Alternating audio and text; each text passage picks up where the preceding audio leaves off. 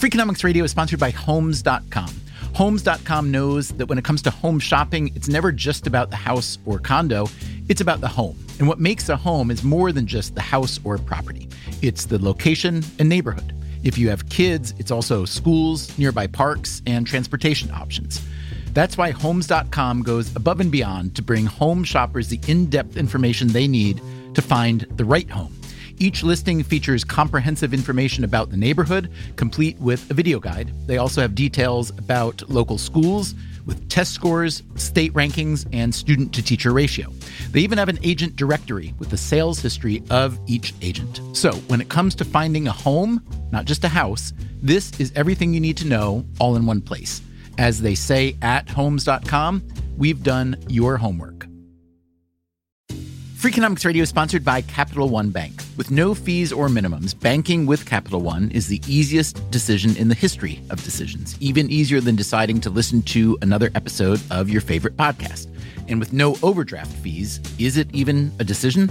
That's banking reimagined. What's in your wallet? Terms apply. See CapitalOne.com/bank. Capital One N.A. member FDIC.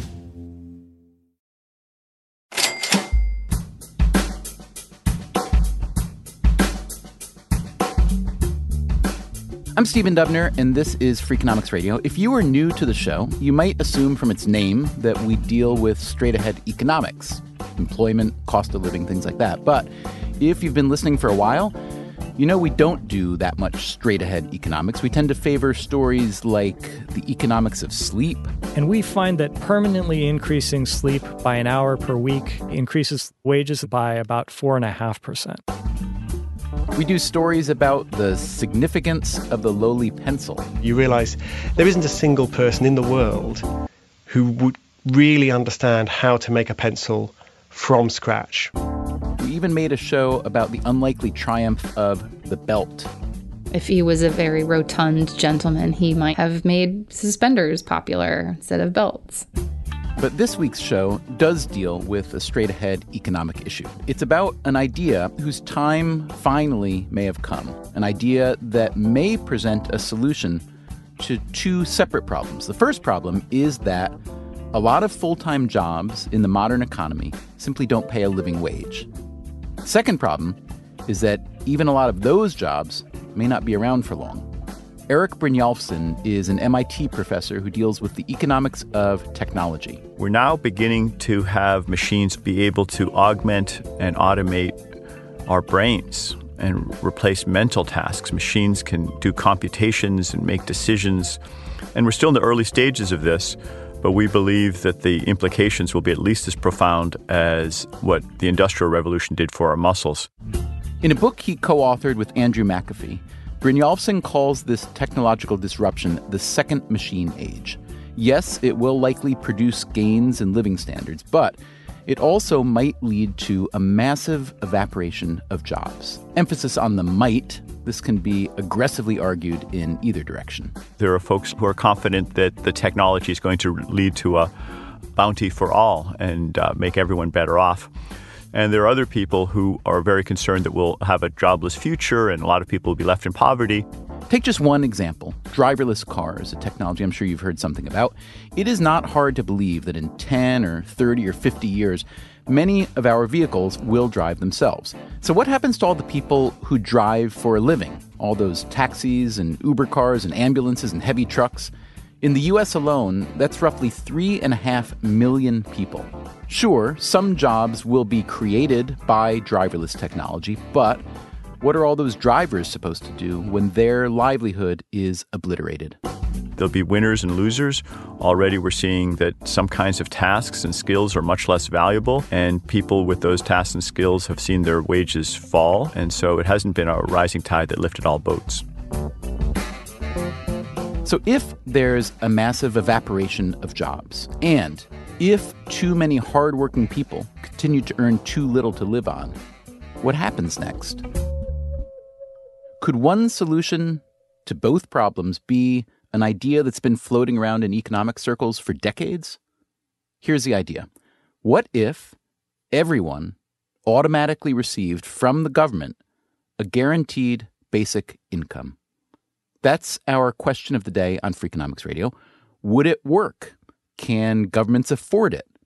And what would happen if the financial incentive to work goes away? Sure, maybe 90% of people will go smoke pot and play video games. But if 10% of the people go create incredible new products and services and new wealth, that's still a huge net win.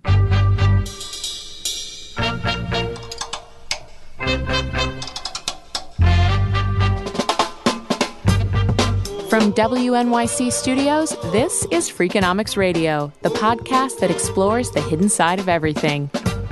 Here's your host, Stephen Dubner.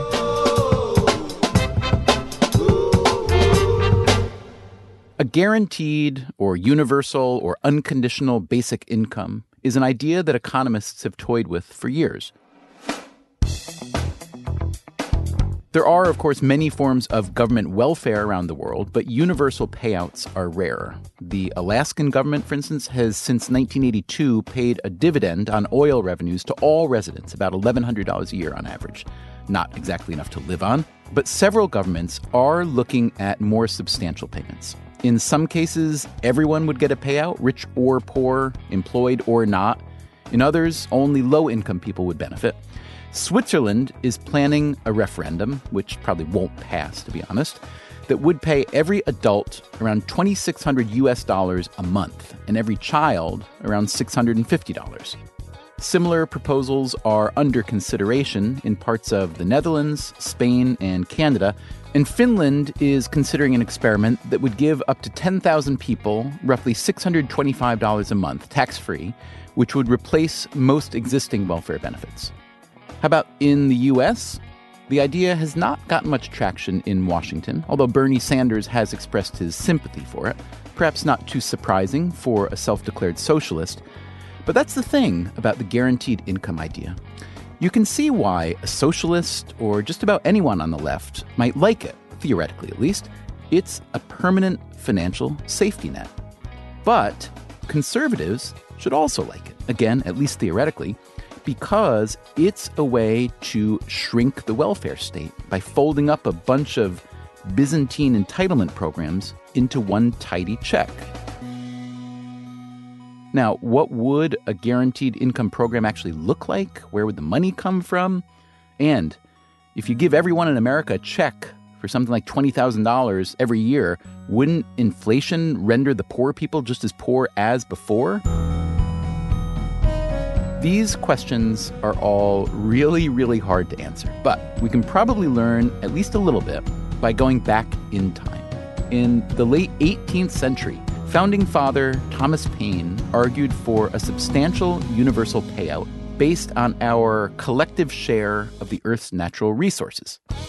It didn't happen. In the 1940s, the economists George Stigler and Milton Friedman helped put another version into play. It was called a negative income tax. It was meant to support people in grave need.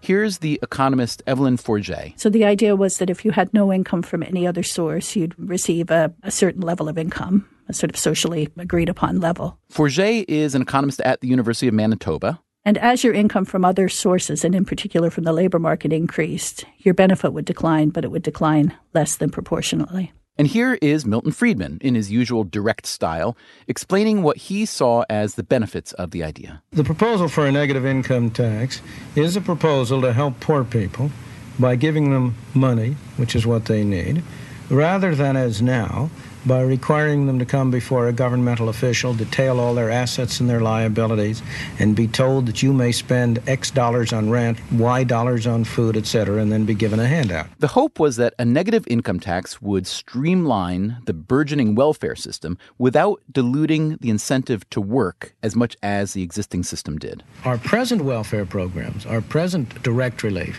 and aid to dependent children programs, in effect, have a 100% tax rate.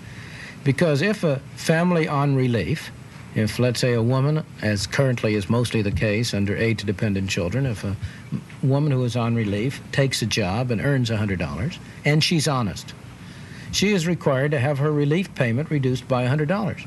That's one of the ways in which we've been producing poor people. More than 1,000 economists from 125 American universities signed a statement supporting a national system of income guarantees and supplements. The idea had support from many quarters, like the staunch libertarian Friedrich Hayek. I have no objection against a flat minimum secured to everybody who cannot earn enough in the market. To civil rights leader Martin Luther King. That is a great deal that the society can and must do if the Negro is to gain the economic security that he needs.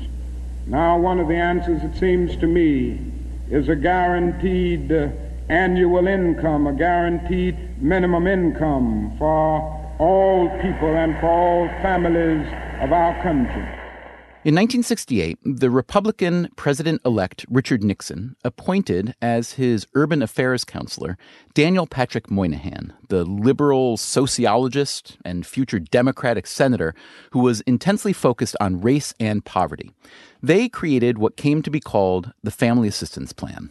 What I am proposing is that the federal government build a foundation under the income of every American family with dependent children that cannot care for itself, and wherever in America that family may live.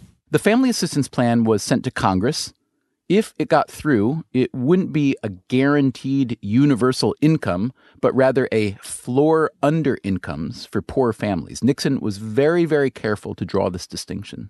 This national floor under incomes for working or dependent families is not a guaranteed income. Under the guaranteed income proposal, everyone would be assured a minimum income, regardless of how much he was capable of earning, regardless of what his need was, regardless of whether or not he was willing to work. A guaranteed income would undermine the incentive to work. The Family Assistance Plan that I propose increases the incentive to work. But was this balance possible? To find out, the federal government had begun a series of experiments. The purpose of all of these experiments was to look at the labor market outcomes. Evelyn Forget again. The big concern everybody had at the time was, if you give people money for nothing, why won't they just quit their jobs? Starting in 1968, the federal government ran a series of 4 negative tax experiments in different parts of the country with different demographics. Low-income urban couples, rural families, black households, especially those headed by single women. Selection was randomized, which meant there was always a control group. This is thought to be the first time the U.S. government used this kind of experimentation to measure the effects of a policy idea. Granted, it would be many years before they'd have the data, and Nixon's Family Assistance Plan was still making its way through the political channels. Soon, a similar experiment was happening in Canada. I was sitting in a first-year economics class at Glendon College in Toronto, and my professor came in and started to talk about this wonderful experiment that he said was being conducted way out west somewhere, and it was going to revolutionize the way we delivered social programs. Evelyn Forget points out that the U.S. movement had a conservative thrust, with Milton Friedman advocating for smaller government. But Canada was different. In Canada, the support tended to come from the left. It was a sort of social democratic impulse, and most of the rhetoric was in terms of social justice. It was called a MINCOME experiment, as in minimum income. It was conducted in just a couple places, including a town of about 12,000 called Dauphin. It's in Manitoba, a few hours northwest of Winnipeg. Dauphin was a small town like a lot of other small towns in Canada. It was very dependent on agriculture. There was nothing unique about it, and that's what made it such an interesting saturation site. A saturation site, meaning that every person who met the income eligibility was offered the deal. In Dauphin, that meant about 30% of the town. If your income falls below a certain level, you'll receive so much, and as your income increases, your benefit will be reduced. The nice thing about the guaranteed annual income, because people get to keep a portion of their benefits as they go out to work, is that this becomes a supplement for the working poor as well, and there's an encouragement to work. So in the mid to late 1970s, if you were unlucky enough to be poor but lucky enough to live in Dauphin, Manitoba, you would be eligible for a check from the government. Forget says that a family of 4 would get the equivalent of roughly 15,000 current U.S. dollars a year. This was in lieu of any existing welfare benefits. And it wasn't enough to give people a comfortable life. When we interviewed a number of the participants, one of the participants had this lovely line that it was enough to add some cream to the coffee. That said, the Canadian government spent millions of dollars on the project, but for a good cause, right? To find out if it could support its low-income citizens without killing the incentive to work. So, did the Mincome experiment work well enough to be turned into policy? What did the data show? No one ever wrote a final report. There was no more money forthcoming to do an evaluation of the project, and it just disappeared. Uh-oh. Between an economic downturn and political upheaval, the Canadian Mincome Project lost its mojo. The researchers were told to archive the data for future research. And effectively what they did was to empty the file cabinets and put all the paper into cardboard boxes.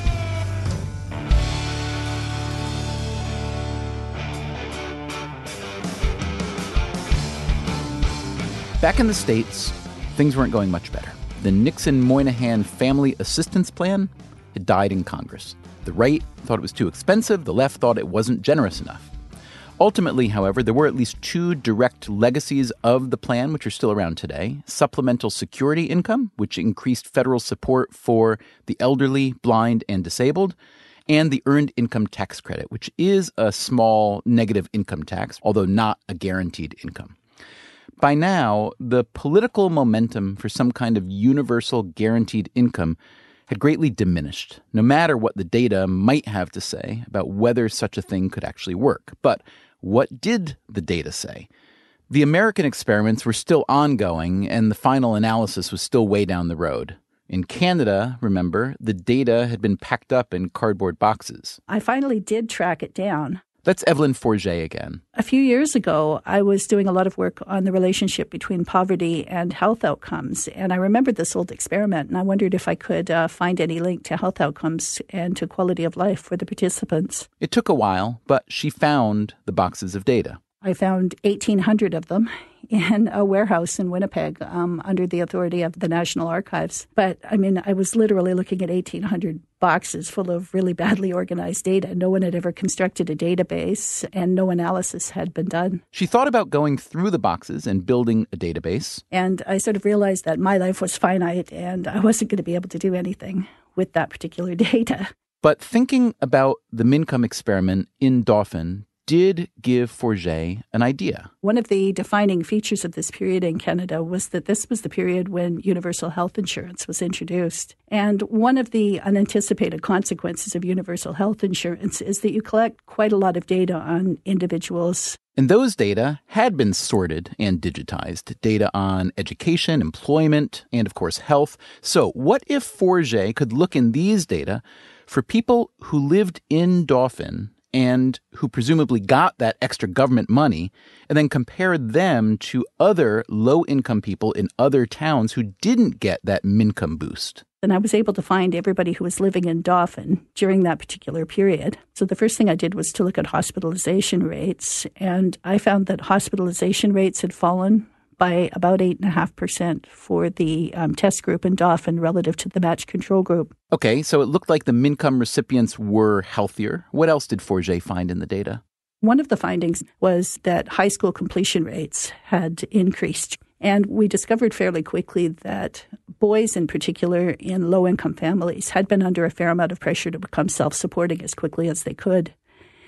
When Mincome came along, some of the families decided that they could allow their sons to stay in high school just a little bit longer. So instead of quitting school at age 16 and getting their first full-time job, these boys stayed in school until they were 18, until they graduated from high school, and took their first full-time job a little bit later. So in the raw data, it might look like employment fell since a bunch of 16 and 17-year-old boys were not joining the workforce. But in fact, this was good news since they were staying in school, presumably setting themselves up for a better work life. But what about employment among grown-ups? That's the big concern of any guaranteed income plan. Did they stop working once they started getting a government check? Grown-up people with full-time jobs don't actually reduce the number of hours they work by very much. One exception, women, especially those who wanted more time off after having a baby. At the time, I think the legal entitlement was 4 weeks. And it's sort of interesting because as a society, we've already decided that longer parental leaves are something that we want to support. So they effectively anticipated that policy change.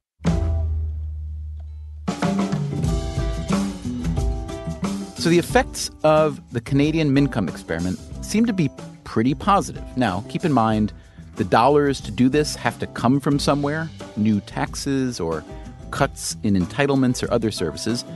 That, of course, is going to be a major part of any discussion about any guaranteed income plan. But the data seem to show that the biggest concern that everyone would just quit their jobs did not happen, at least in the Canadian experiment. Now, what about the U.S. experiments? In general, the finding was that primary earners really don't reduce the number of hours they work very much when you offer guaranteed annual income. It's secondary earners and tertiary earners, that is, second adult incomes and the incomes of adolescents, that fall a little bit. Very similar to the Canadian results. So there, too, the news was pretty good, although there was something troubling in the U.S. data. When the findings started to come in, it looked like the families that were receiving a guaranteed annual income might, in fact, have a higher divorce rate. And this became very political very quickly. In the U.S., there were all kinds of concerns that this was an attack on the American family. Daniel Patrick Moynihan, a champion of the guaranteed income idea, was also a champion of the nuclear family. The divorce findings led him to withdraw his support. But Evelyn Forget says that when the data were examined more carefully over time, the divorce controversy seems to have been overblown. There was a subsequent work about a decade later which suggested that it might have been a statistical anomaly. So the evidence from these experiments, as narrow as it may be, seems to suggest that a guaranteed income can produce positive results.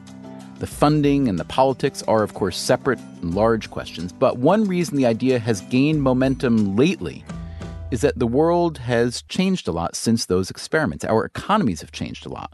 There's already been wage stagnation, technological disruption keeps on coming, all of which makes at least one economist, Evelyn Forget, think that the timing is right. I do see a fundamental and ongoing change in the way the labor market operates, and I do think that we need to make some fundamental changes in the way we deliver social programs. I think a guaranteed annual income could do a very nice job of addressing some of these issues.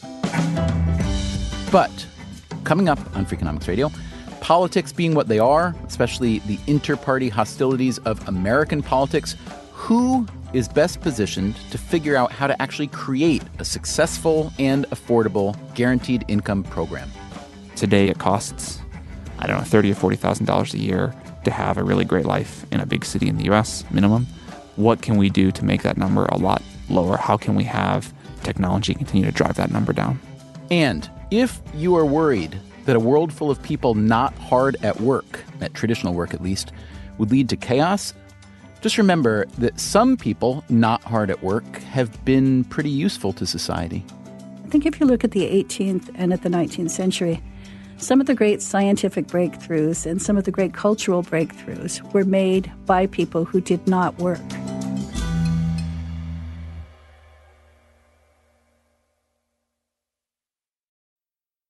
Freakonomics Radio is sponsored by FedEx. Dear small and medium businesses, no one wants happy customers more than you do. So you need a business partner just like you, like FedEx, who understands your passion for serving your customers because they have the same commitment towards you. That's why FedEx offers you picture proof of delivery, packageless and paperless returns, as well as weekend home delivery to 98% of the U.S. population on Saturday and over 50% on Sunday. See the FedEx service guide for delivery information. Trust FedEx for timely deliveries. See what FedEx can do for your business. Absolutely, positively FedEx. Freakonomics Radio is sponsored by BetterHelp Online Therapy. We don't always realize just how much our negative thoughts and experiences stick with us. You may find your brain constantly running through a highlight reel of bad moments. That hurtful comment your friend made, that frustrating thing your mom does, or that silly thing you said in a meeting. Maybe it's time to get it all off your chest. Therapy is a safe space to share whatever is weighing you down so you can get some relief and find a solution.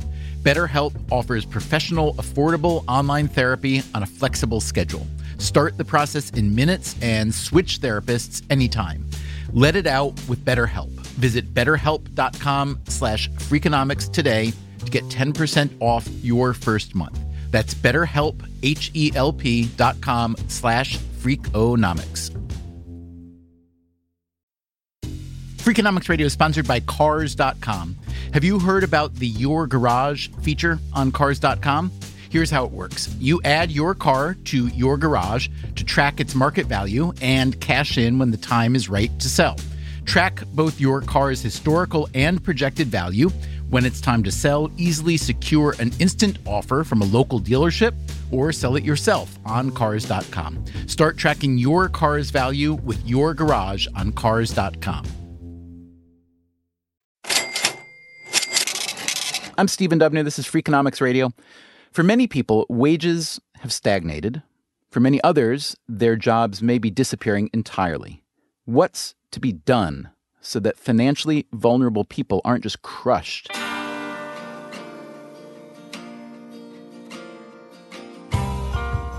One of the most radical proposals is for a guaranteed basic income. While several governments are starting to experiment with this idea, economists are not universal in their support. Here's Robert Gordon, author of The Rise and Fall of American Growth. As far as the guaranteed minimum income, I'm not in favor of that.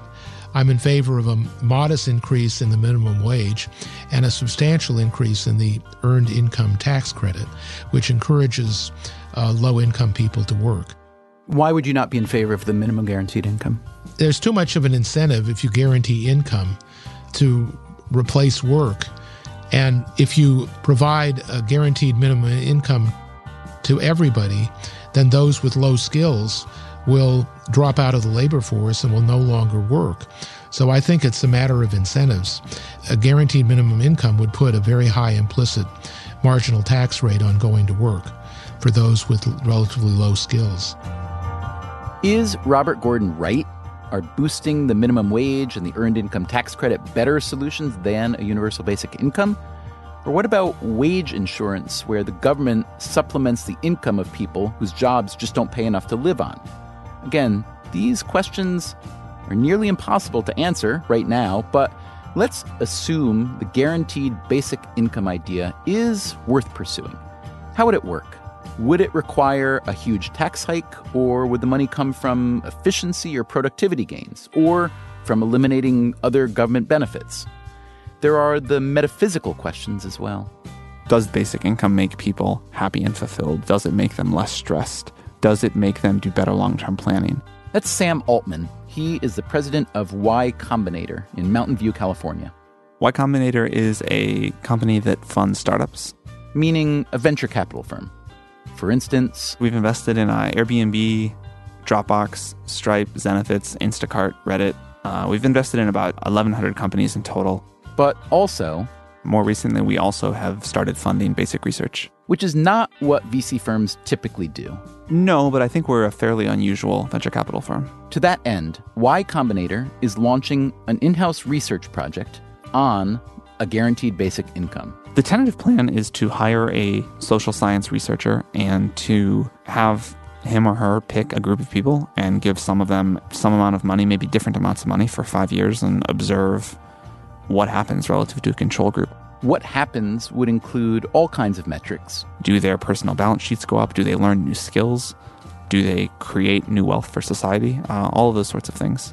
The research would also try to figure ways to drive down the baseline cost of living. You know, today, say maybe it costs, $30,000 or $40,000 a year to have a really great life in a big city in the U.S., minimum. What can we do to make that number a lot lower? How can we have technology continue to drive that number down?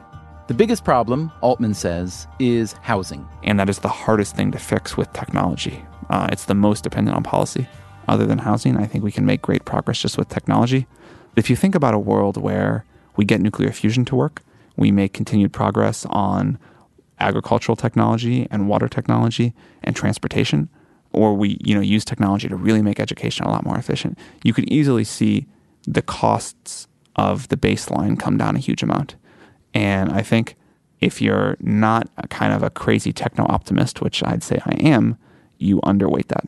Being a techno-optimist in Silicon Valley is why Altman started thinking about a basic income. I think there is a sense that technological job destruction is accelerating more than people outside of Silicon Valley realize.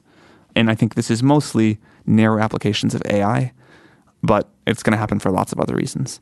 So every time we've had a major societal revolution of some sort, we had the agricultural revolution, we had the industrial revolution, where anytime you have a significant fraction of human jobs get eliminated in a relatively short period of time, eventually humans do figure out new things to do, but there's quite a lot of disruption while they're happening. And so I think people in Silicon Valley are saying, man, there are going to be incredible changes in the next few decades. What can we do to make that as smooth as possible? I do think that as we as a society get richer and richer, there should be some sort of floor for everybody. And in a way, basic income is sort of the libertarian approach to doing this, right? It's actually healthy for a society if some people get incredibly rich. But there should be a floor below which we as a society don't allow people to fall. You could argue that Y Combinator's funding of basic income research is a guilt play, since it is the kind of company that helps create so much of the technological disruption that may destroy jobs. Altman would disagree with that argument. So we view our job as to increase the amount of innovation in the world. And mostly that means funding startups. But that is the mission, not funding startups in itself. In Altman's view, the idea of a basic income isn't counterintuitive at all, even in a capitalist framework. He sees it as perfectly intuitive. I think the default belief of a child is that everyone should get food to eat and a place to sleep. And it strikes most children as incredibly unfair that that's not the case. In fact, I think that's so universal that is somehow probably encoded into our genes, this idea of fairness and equality. And I think people then get older and move away from it. Every conversation you have with anyone about the idea of a basic income inevitably comes around to one point: the value of work. Not just the financial payoff, but what you might call the moral payoff. That if anyone who wanted to could get a basic income without working, that it might destroy our moral fiber, our social fiber. Here's the MIT economist Eric Brynjolfsson again. People get a lot of meaning from participating and contributing to society. And the way we're set up right now, if we just got rid of the jobs and replaced it with a check, I think a lot of people would be unhappy. Sam Altman isn't so sure. Maybe 90% of people will go smoke pot and play video games. But if 10% of the people go create incredible new products and services and new wealth, that's still a huge net win. And the kind of American puritanical ideal that hard work for its own sake is valuable, period, and you can't question that, I think that's just wrong. Well, I think there are lots of kinds of work. And that, again, is the economist Evelyn Forget. I think people do need to create meaning in their lives, and for a lot of people that does come through work. I'm not sure that they necessarily need 8 hours of work a day and 40 hours of work a week to find that meaning. Forget, like Sam Altman, sees a potentially huge upside in freeing people of the need to work.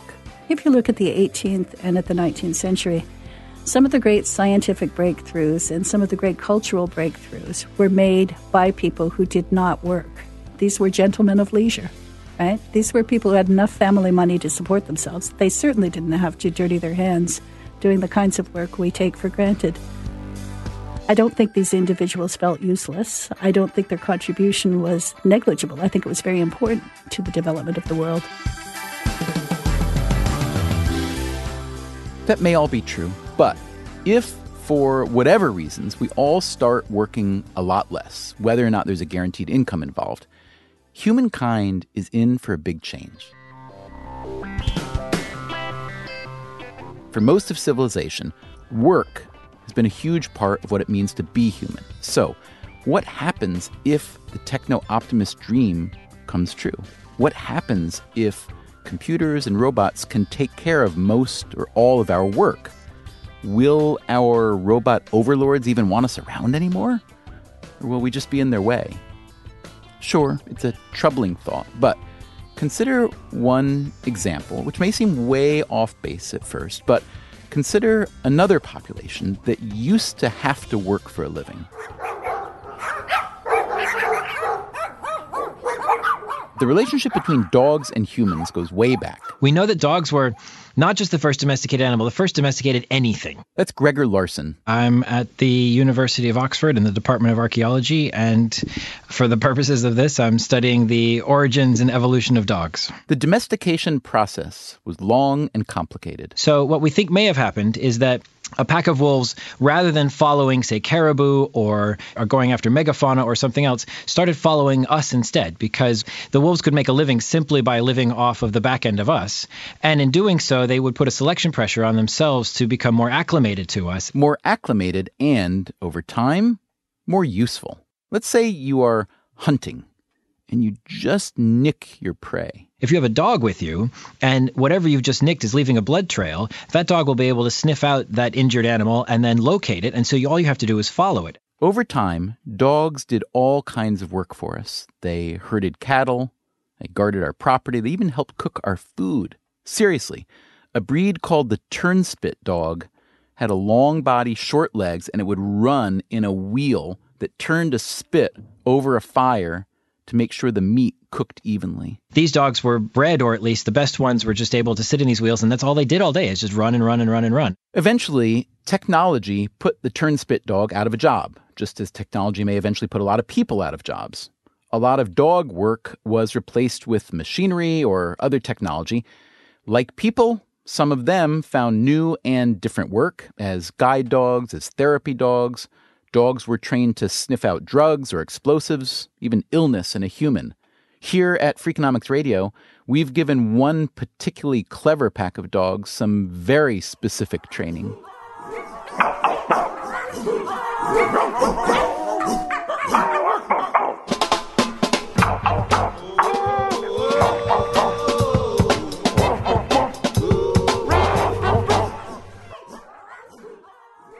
But let's face it, most dogs aren't that clever. So, when their jobs began to disappear, they didn't find new work. So did dogs just vanish? No, they did not. In fact, they flourished. When we no longer needed them as workmates, we turned them into pets. In the U.S. alone, about 54 million households own a dog, easily the most common pet. Cats are second in about 43 million households, freshwater fish a distant third in 12 million. Our spending on pets has tripled in just the past 2 decades to more than $60 billion a year. Dogs went from being on the production side of the human equation to the consumption side, big time. So, who's to say that we, their masters, won't find a way to make peace with our robotic masters, even when we no longer have any work to do? Personally, I think I would make a great pet. Anyone willing to adopt me? Anyone interested? Serious inquiries only, please, to radio@freakonomics.com. There are exotic pets breaking free, running wild through the trees of the city park tonight, brightly colored.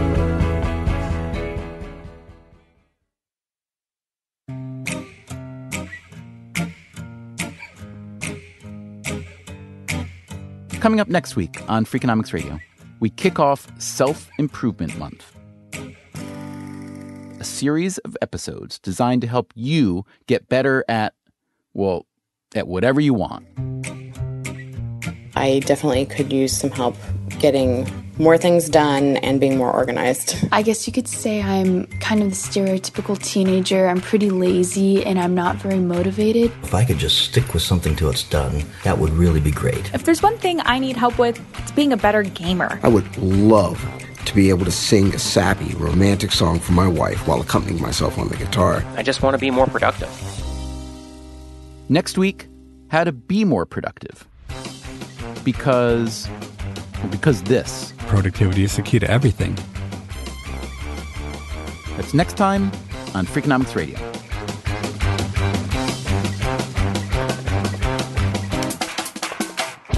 Freakonomics Radio is produced by WNYC Studios and Dubner Productions. This episode was produced by Greg Rosalsky. Our staff also includes Irva Gunja, Jay Cowett, Merritt Jacob, Christopher Worth, Kasia Mihailovich, Allison Hockenberry, and Caroline English. You can find all our previous episodes at Freakonomics.com. You can also subscribe to this podcast on iTunes or wherever you get your podcasts. Thanks for listening. Start clean with Clorox, because Clorox delivers a powerful clean every time. Because messes happen. Because... Hey, listen. Remember how you told me to toss those takeout containers before we left for vacation? And you were like, I'm serious. If that leaks over the counter, it'll be a slimy abomination by the time I get back. And I was like, yeah, of course. Don't worry about it. I won't forget. Well... Ooh, yeah, that happens. So start clean with Clorox. Use Clorox products as directed. Rinse after use if in contact with food surface. Life is a highway, and on it there will be many chicken sandwiches. But there's only one McCrispy. So go ahead and hit the turn signal if you know about this juicy gem of a detour. Look around. You can find cars like these on AutoTrader. New cars, used cars, electric cars, maybe even flying cars. Okay, no flying cars, but as soon as they get invented, they'll be on AutoTrader. Just you wait. AutoTrader.